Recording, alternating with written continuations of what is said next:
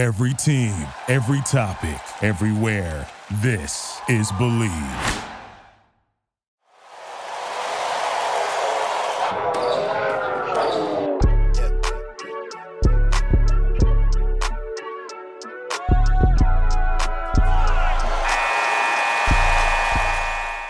Hello, everyone. Welcome back to Believe in UCLA, the UCLA sports podcast on the Believe Podcast Network.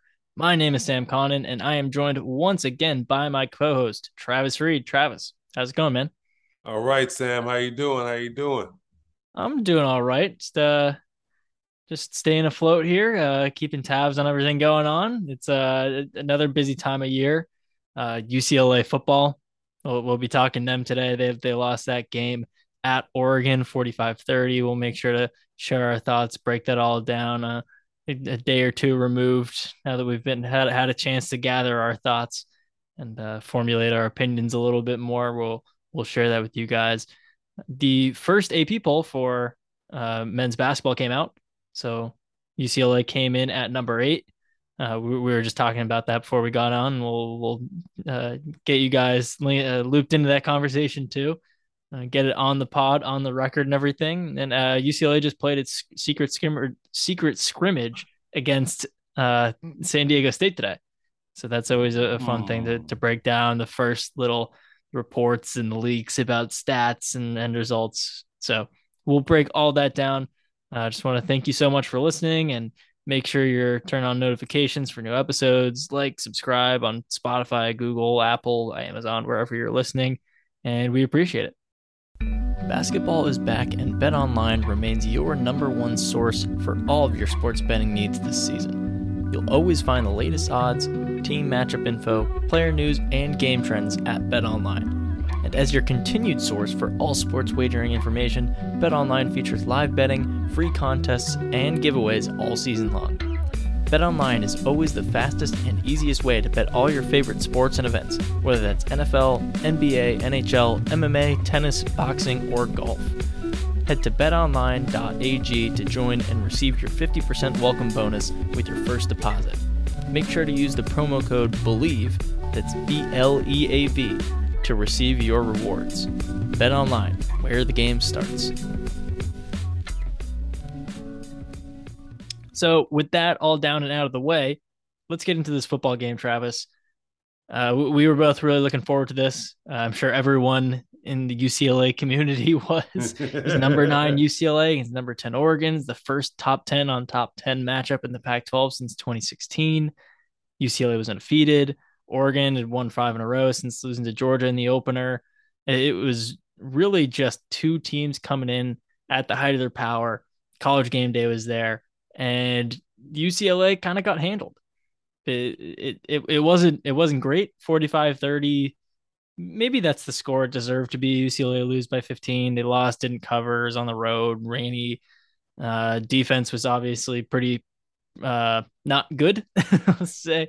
But Travis, let's hear your thoughts first. What were your biggest takeaways from that performance in that game? Well, I would say this, Sam, man. I felt that before going into the game, I felt like I hope they won, but I didn't know if they could sustain such a high intensity over this whole basically month of games. And the pressure of being number 9. But let's be honest, those last 2 wins were the biggest 2 wins in, UCLA in the last 10 years, probably 5 to 10 years, beating Washington when they were 15, undefeated, and then turn around and beating Utah. So I didn't know if they could sustain that kind of level of intensity going to Oregon for a 3rd straight week. Maybe if it was at home, but since it was on the road, they had to play Oregon style. And UCLA, as much as a track meet team as they are, nobody's a track meet team like Oregon's a track meet team. I think to beat Oregon, you have to do what Stanford does most of the years, or what Georgia does, physically beat them up physically, And the fact that Oregon got going early and then they got a lead and then it kind of snowballed where UCLA was trying to play catch up. And once you're playing catch up against Oregon in Oregon, it's going to be a long because they're just gonna run you out of the gym kind of thing. They have a very Kansas City Chiefs kind of feel, Mm-hmm. where it's Mm-hmm. just they speed the game up so fast to where it's hard, for your defense. If you're doing the 3 and out, even if you're going 6 and out, your defense is like,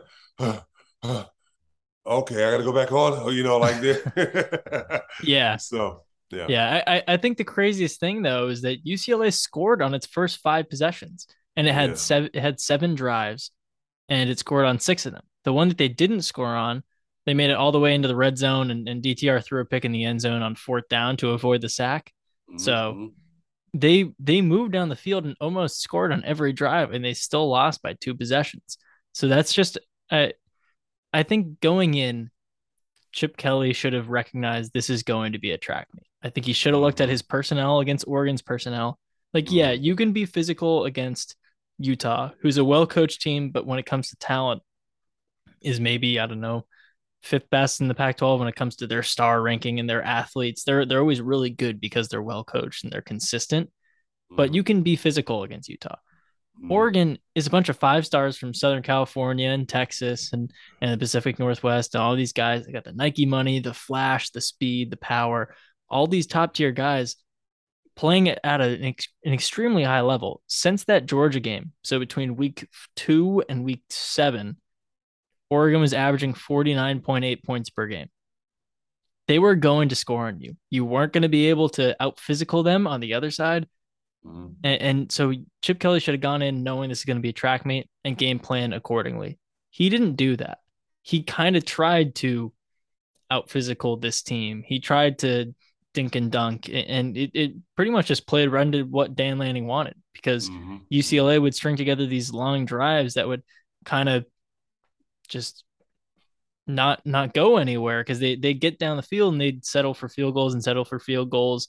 And meanwhile, Oregon was they were throwing the screens, they were making plays around the line of scrimmage, and then they would take the top off because they could and because they knew they needed those big plays and those touchdowns to win the game. And Dan Lanning knew that in a track meet, he needs every possession he can to get points on the board. So he goes for that surprise onside kick in the second quarter, catches UCLA off guard, they recover, they score another touchdown. It goes from being a 10-10 game to a 24-10 game, and UCLA hasn't touched the ball.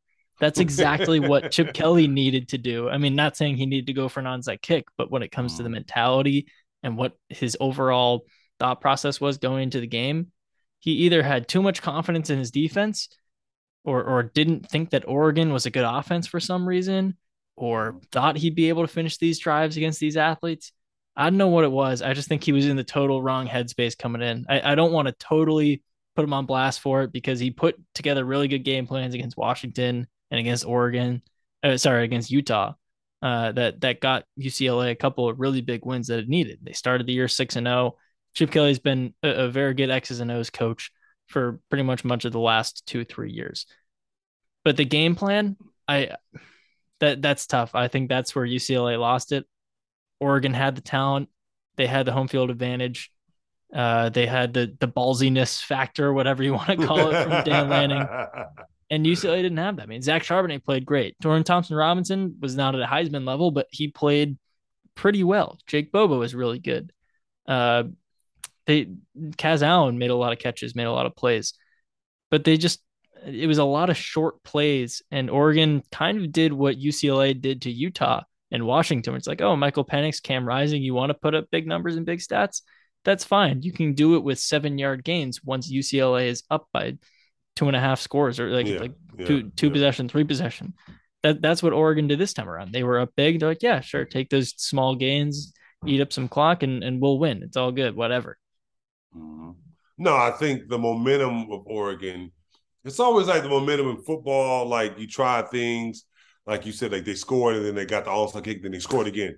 And so now you got the crowd into it big, and like the crowd is rocking. Oregon, the confidence is going, and they have a cushion. And what I meant by play physical, UCLA doesn't necessarily have the personnel. Like, let's just get that. Like Mm-hmm. Georgia probably has the best personnel in college football. So yeah, UCLA is not going to do what Georgia did because they don't have the athletes nor the great players that Georgia has. Now, um, I think that, like you said, like I think in the blink of an eye, Oregon scores, and the fact that you can't give them a momentum type of thing. You can't give them like momentum plays, or momentum things. You have to be solid at every phase of the game. And yes, granted, was that onside kick unexpected? Yes. But it's something that you always got to look out for in a way, because you just never know. You have to be prepared for everything. And I knew that Oregon was going to pull out all the stops against UCLA because it was a big, like you said, a big hype game, national, implications, and everything, game day, all this stuff. So they wanted to make a statement, and like you said, I think the game plan could have been a little bit different, than the dink and dunk kind of thing. Because you knew, like you said, you knew Oregon was going to score. But did you think Oregon? He probably was thinking Oregon was going to score 45 points on the defense. I mean, they were averaging 50. I think UCLA's defensive statistics coming into this game made people think that they were a really good defensive team. Right. When in reality, they played 4 bad offenses to start the year. And in those 2 big wins against Washington and Utah, the offense did its job in taking control of the game and let the defense play bend, don't break against offenses that kind of fit that mold. Oregon is a team that will make you pay for trying to bend, don't break it, and whatever that is, whatever that means, really, when you think about it. And I feel like a lot of people could tell that this was the week that the defense was going to snap. Maybe not to this extent. 45 points is a lot. But I mean, it was hard to believe that UCLA's defense had gone from really bad the last 4 years to really good all of a sudden. I think everyone who had watched this team and seen what they did, they could probably tell you that the stats were a little misleading and that the defense had gone from really bad to average or slightly above average. When you're an average or slightly above average defense playing an Oregon offense that's averaging 50 points per game since that Georgia game, they're going to put up points. But I want to go back to what you were saying about momentum. And I'm in total agreement there. Chip Kelly was asked about it after the game, about the onside kick and what it did to momentum. He said, I don't think it changed the momentum. We've still got to get stops, and we didn't do that. I don't think the onside kick changed us from getting stops to not getting stops. And I mean, yeah, you're right, I guess. But to say that didn't change the momentum is ridiculous. It's just completely ignoring the context of the game, the feeling. It doesn't. I don't know. If you're looking at the game on a spreadsheet, then maybe it doesn't show where the momentum shift. But if you're there and you hear everything and you get the emotions and the butterflies and all that stuff plays into it. So I think I don't know if Chip Kelly's actually overlooking that or if he's just being difficult in a press conference because that's what he does. But I think it'd be pretty naive of him to overlook that because, I mean, you got to give credit where credit's due. I don't expect him to go out there and say, wow, Dan Lanning outcoached me today. But I mean, Dan Lanning outcoached him on Saturday. And I hope that he recognizes that now. I hope he doesn't just throw it aside and say it doesn't matter, whatever. Like, he's got to learn some lessons from that because that was not the best performance. And from what he said after the game, I'm not really feeling great about things moving forward. I mean, got a couple easier games. We'll talk about the road ahead in a little bit, but in terms of the high expectations and the championship aspirations and all that, things need to change. I know 6-1 looks pretty good, but coming off this game, a lot needs to change. There were issues. The defense was pretty poor. Offense couldn't finish drives. Coaching, game plan, not where it needed to be. I don't know. I don't want to be too negative, Travis. I don't. I feel like talking so negatively about this, a lot of people will hear this or whatever, and they'll think, oh, like he's totally writing them off because of one game. It's like, no, they started 6-0. It's 6-1 now. And I don't know, they'll still probably get to 10 wins, but will they beat USC? Will they go to the Pac-12 championship game? Can they go to the Rose Bowl? Like this, people shouldn't just give up and say like, oh, we were gonna lose 2 out of these 3 tough games, so we should be happy that we won two. That we won 2. It's like, no. Expectations shifted when you started 6-0 and people started talking about college football playoff and a Heisman for DTR. And everyone, all the fans, well, happy-go-lucky fans are like, oh, look, I told you so in the preseason when I said we were going to be good. It's like, yeah, okay. So don't now retreat. Stick to it. Say, yeah, we are good, and UCLA is good. And don't accept the loss and don't cope and come up with all these excuses. Like, no. I think this team is good. I went from thinking this team was pretty good to really good. And that loss doesn't totally change that. But now they're going to have to prove that they're really good moving forward. So I don't know. There's a long road ahead. A 6-0 start doesn't win you a championship. You still have to play out the second half of the season. No, I agree with you 100%. I think, like you said, the expectations change once you beat Washington and Utah in back-to-back games and beat them both pretty handily in a way. The expectations does change. And like I said, like you were saying,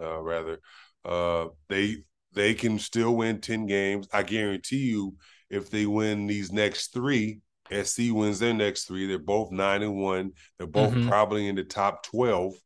I don't know how, you know what I'm saying? Like, I mean, right now, UCLA is 12 and USC is 10. I think so. Right now, they're both in top. So if they each win their next 3, that's another top 10 matchup right there. And just to put it out there, UCLA is playing Stanford at home, Arizona State at Arizona State, and then Arizona at home for the next 3.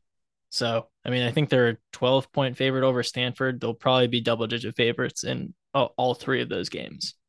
No. Let me pull up USC's to see what they're looking at. They're going Arizona, Cal, Colorado. Yeah. So Cal and Colorado, bottom tier. Arizona, not that great. They're going to be 9-1 against 9-1. But like you were saying, that's going to be really important. And I guarantee you, what's going to happen because I think they have 7 SEC teams that's ranked, but they're going to cannibalize each other in the top 10.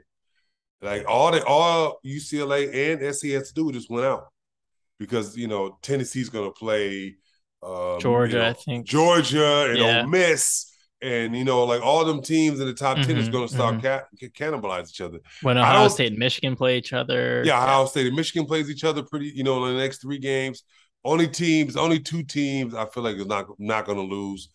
I don't think Clemson's going to lose because they don't play anybody. Their last big game was this last weekend.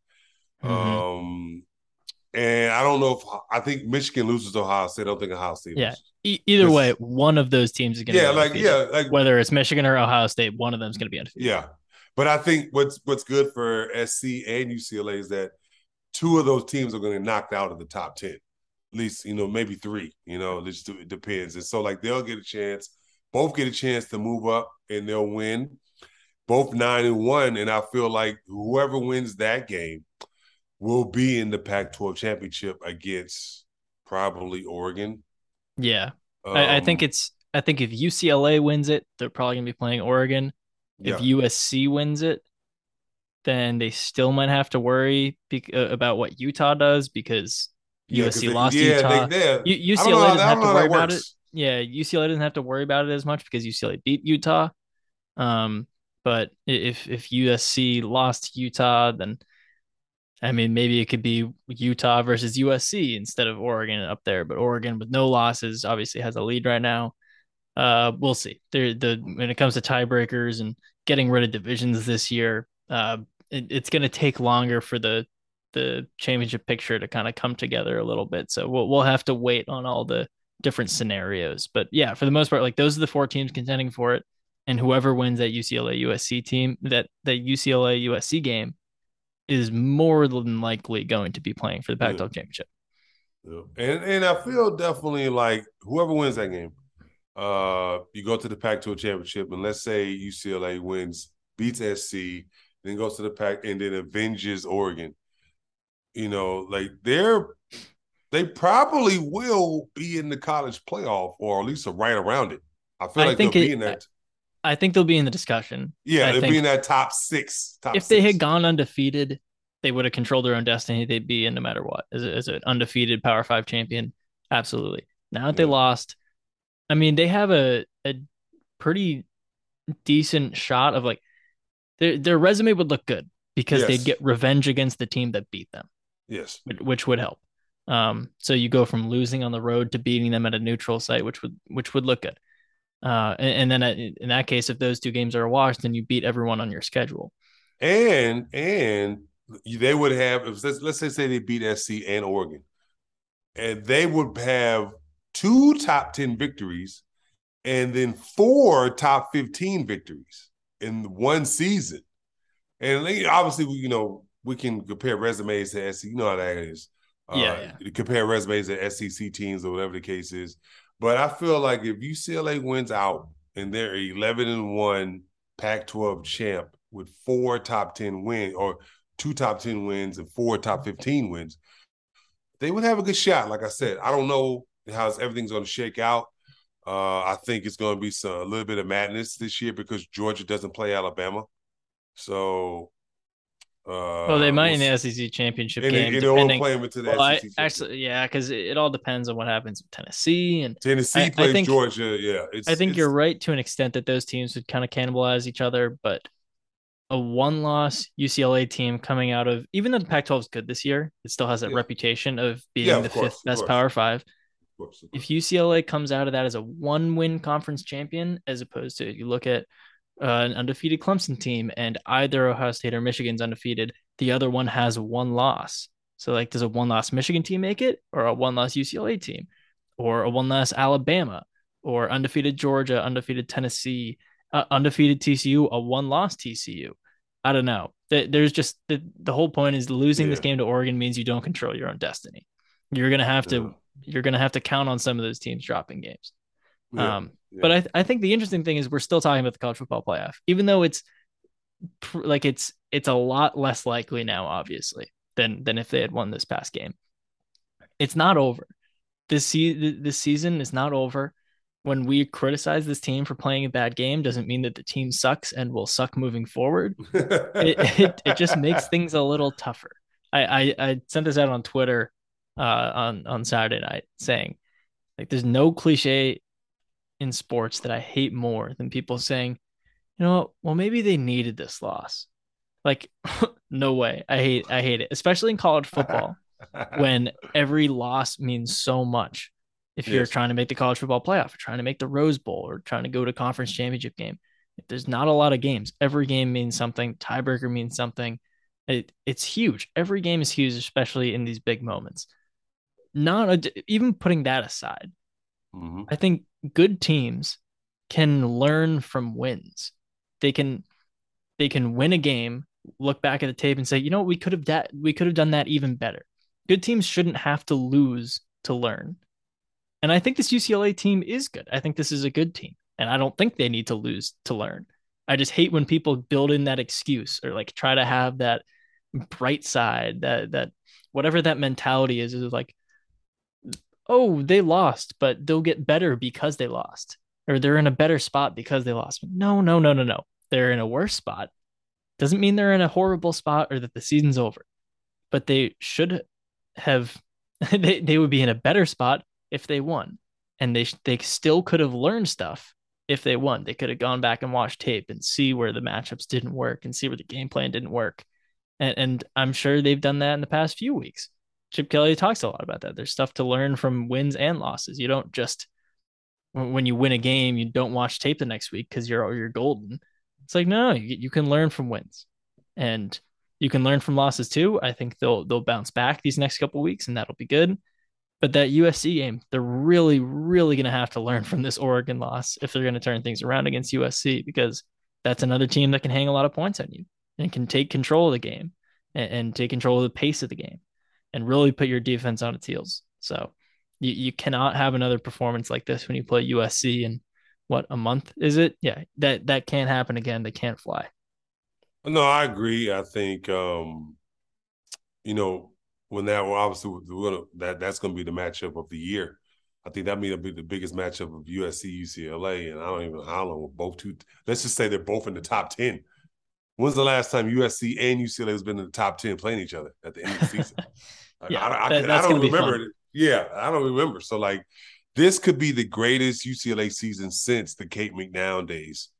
If they, do something like win 10, 11 games. Now, me and you, we talked about the season. We said minimum 3 losses, maybe even 4. And so the fact that they've exceeded expectations so far,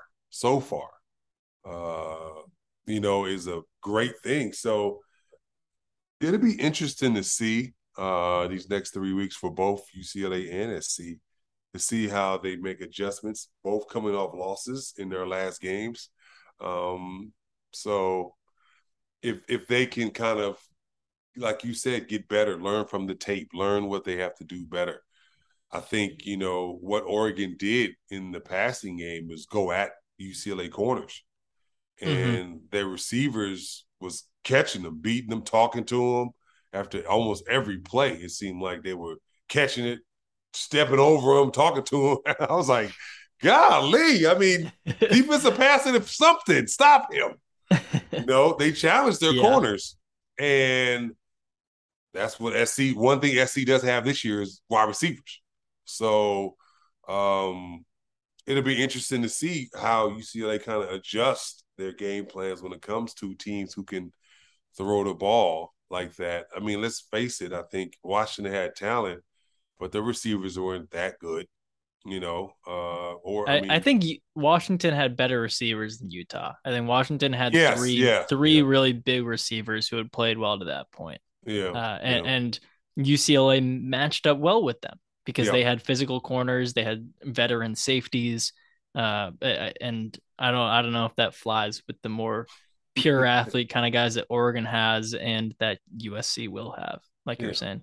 Yeah, like you said, the speedy guys that they can get open in a flash, and those, like I said, Oregon's receivers just challenged them. But like I said, overall, I still felt that UCLA played well. But when you play catch up in Oregon, you're not going to catch them. They're one of those. I want to say, like I said, like a Kansas City, where if they're up, they're rolling, because it's hard to catch that speed. And then you start pressing, and then you start trying to blitz and do all this other stuff. And then next thing you got their athletes in space. And that's the worst thing to do against Oregon, have their athletes in space. So, it's still in UCLA's hands. I still feel like UCLA can get back into the top 7, 8 before they play SC, because I feel like the teams ahead of them is going to lose. So I think if they continue to win, they're 9-1, SC 9-1. They're both top 10 when they play each other. And then we'll let the chips fall where they may. That's a dream thing. That's what you want. You want SC to be great. You want UCLA to be great, because that's what matchups like this and rivalries like this is about. Obviously, we'll get into that later, but let's just start with the first game, getting back on track this week. I know. We're already projecting 9-1. I know. I was about to go into the transition, wrap things up in this topic, and be like, oh yeah, I mean, we're talking a lot of USC game. They do play Stanford this week. Stanford, who had beat UCLA 11 times in a row until UCLA has taken 2 out of the last 3. It's probably they're probably gonna make it 3 out of 4 this week. I don't know. I haven't watched a ton of Stanford this year. They upset Notre Dame. They won this week. They're winning, scoring 15 points, 16 points. That's not going to fly against UCLA.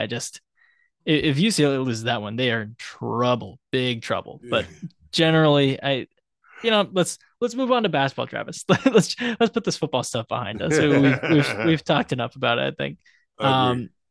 The AP poll came out this week, and UCLA, like we were saying earlier, debuted at number 8.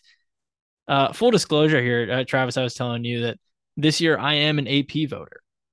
So on my ballot, I had UCLA at number 4. And then of course, when the poll drops at Monday morning, whenever that was, I go and I check what other people's ballots look like. And I'm like, oh no, I have UCLA higher than anyone else, don't I? Of course I do. There were some writers that had them at 5, so it wasn't anything egregious. But I did have that thought process going on in my head, Travis. Like, am I biased? I don't want people to think I'm biased because this is real. This is a legit position. Like I want to take this very seriously, and I don't want anything to play in. And then I think about it and I look at the roster and schedule and returning production and all Americans and all this stuff. And I'm like, you know what? No. Like I think I mean, I'm not too much higher on them than other people, but to say that this UCLA team is a top five team is not that much of a stretch. What do you think? No, I mean to be honest, if you're 4, if you're 8, it's really not that big of a deal. To be honest, Especially preseason. Like, let's preface this preseason, conversation with it yeah, doesn't really matter, but yeah, we have a yeah. No, podcast. We have to talk about these things. no, definitely. I think. Look, is there a big difference between UCLA number 8 and then North Carolina number 1? No. Uh, North Carolina lost some pieces last year. UCLA lost some pieces last year. I don't think that it's really that big of a difference. Um, I do think that we was talking about it off air. I was like, if they're number 8, imagine if Jules and what's the name would have stayed. They would have been Yeah, number yeah, 1. Johnny. Yeah, it's Yeah. that I will say though, I feel like that's something where nationally or someone on the East Coast or someone who covers Big East basketball or something, some AP writer from New Jersey Mm-hmm. thinks, oh wow, that Johnny Juzang had a crazy March Madness, and he led them in points per game last year, so they lost Johnny Juzang. That's tough.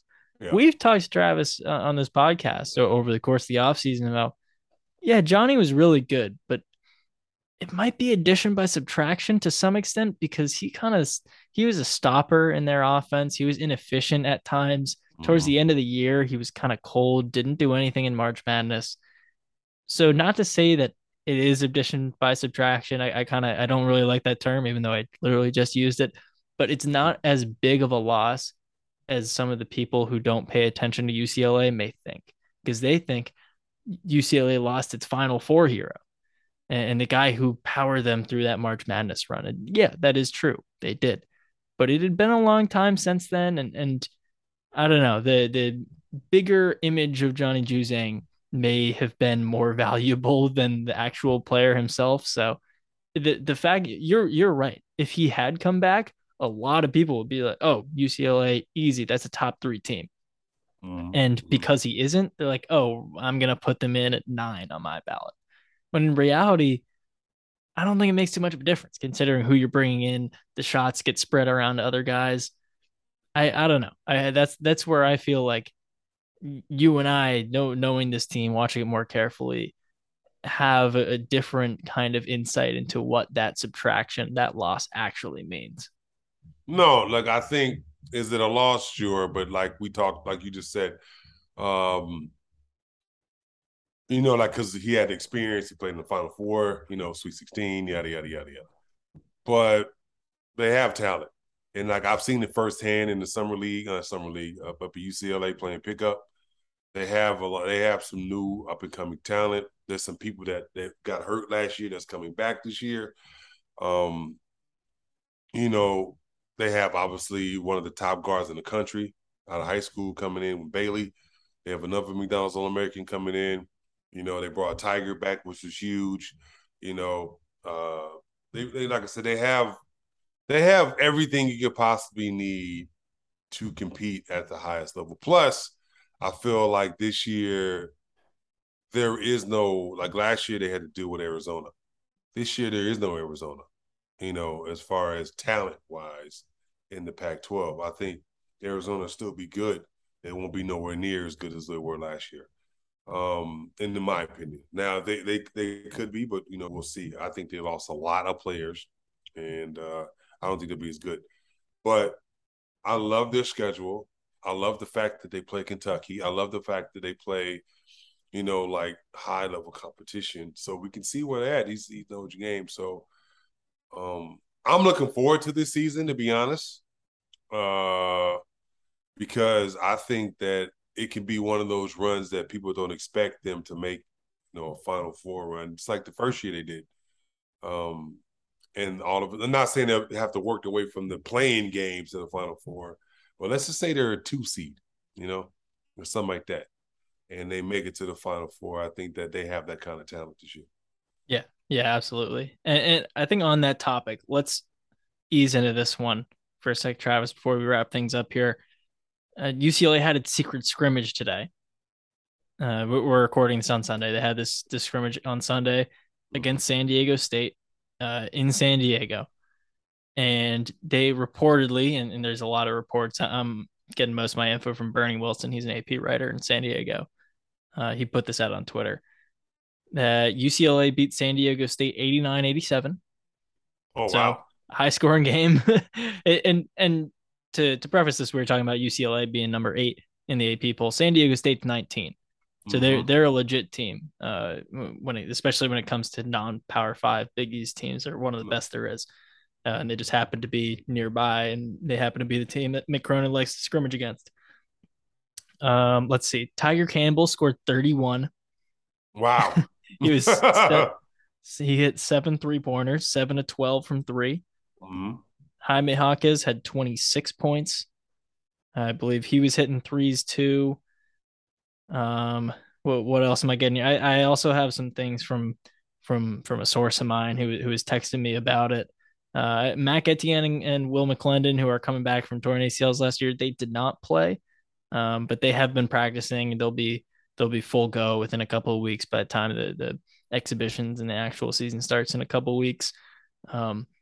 I heard this, and I'm going to quote this from a friend of mine who's texting me. Amari Bailey was unguardable and getting others tons of shots. So that's what I love to see. So not only do you have Tiger, who is one of the top 3 passers in the country, one of the best assist to turnover guys in the country. Yes. You also have Amari Bailey, who is distributing and drawing defenders, and the 2 of them can score and the 2 of them can pass. That's going to be an awesome backcourt. Mm-hmm. Mm-hmm. Jalen Clark, after the game, tweeted some smile emojis, I think, about the win, but also maybe suggests he played well. I don't know. There's a lot of guesswork going on here. Who knows how things really went in the flow of the game. I'm seeing that UCLA was up 18 in the second half at some point. So probably subbed everybody out. Yeah. And then San Diego State made it close late. However, it went down. I think the biggest thing to take away here, other than the backcourt being great and Jaime being healthy, is what were the biggest issues for UCLA late in the year last year when they lost to Arizona in the Pac-12 championship game, and they lost to North Carolina at the Sweet 16, was they couldn't get buckets late. Mm-hmm. Their defense was like it was a really good defense last year, and it still managed to be an above average defense when you played good teams like North Carolina and like Arizona. And in both of those games, they had second half leads, and then they went ice cold in the last 8 minutes of both those games. Ice cold, just could not get anything to fall, settling for tough jumpers. If you're Johnny Juzang, Jaime Jaquez was slowing down. He was banged up. Just didn't have it in those last few games. Now you have Tiger scoring better than ever. Jaime is at full strength. Amari Bailey is really opening up your offense. You're putting up 90 points against a ranked team. So if this team can score late like it did in March Madness in 2021 and add that to the kind of thing they had going on defensively and overall for most of last season, this is a really, really good team.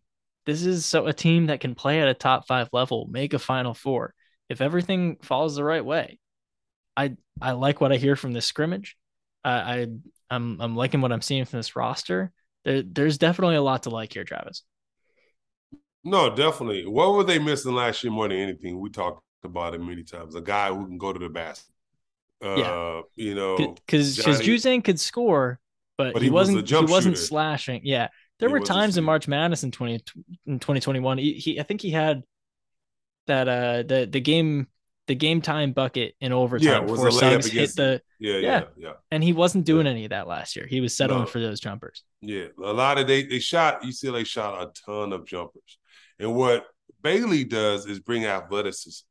And even though, don't get me wrong, I'm not saying Johnny, but like Jules was athletic, but I think that you have to realize that Bailey's athleticism is on another level.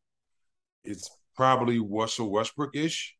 And like what I saw from high school and what I used to see UCLA pickup games when he would play.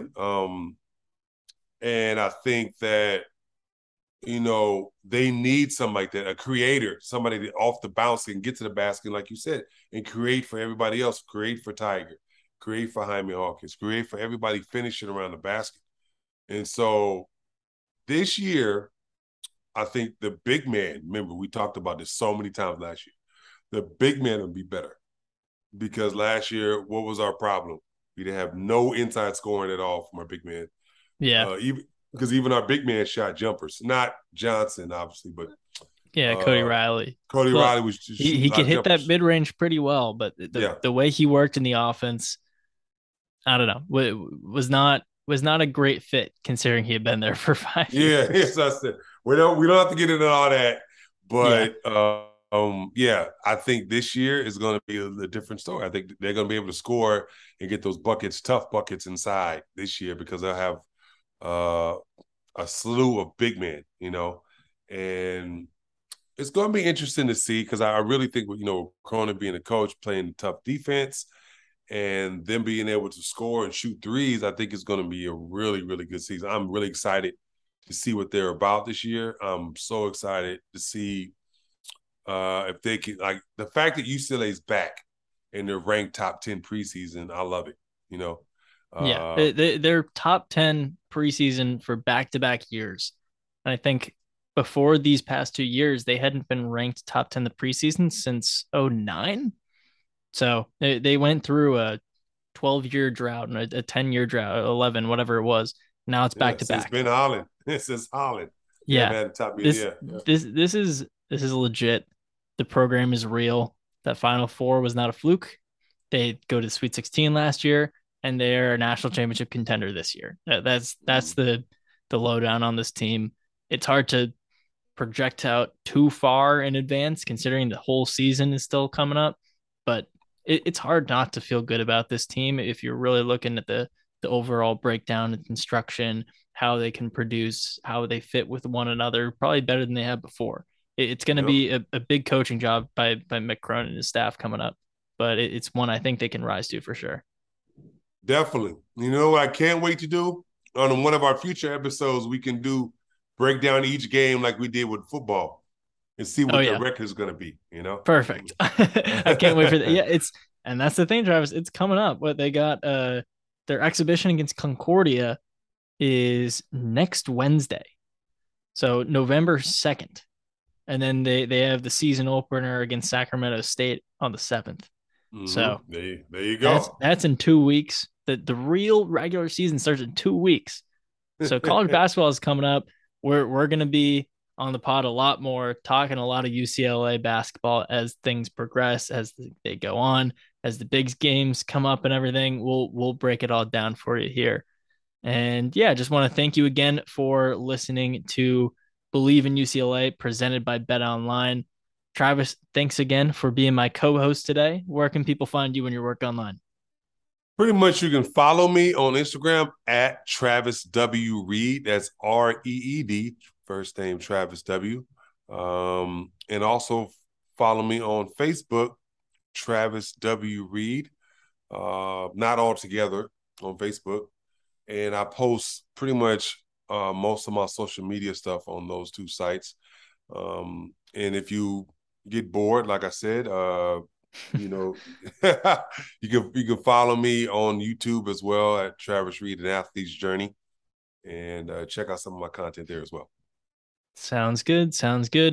You can follow me at Sam Conant on Twitter and head on over to allbruins.com, which is the UCLA site on the Sports Illustrated and Fan Nation networks, to get all the UCLA content you could ever want. Make sure to check that out, and we will see you next week. Bye-bye.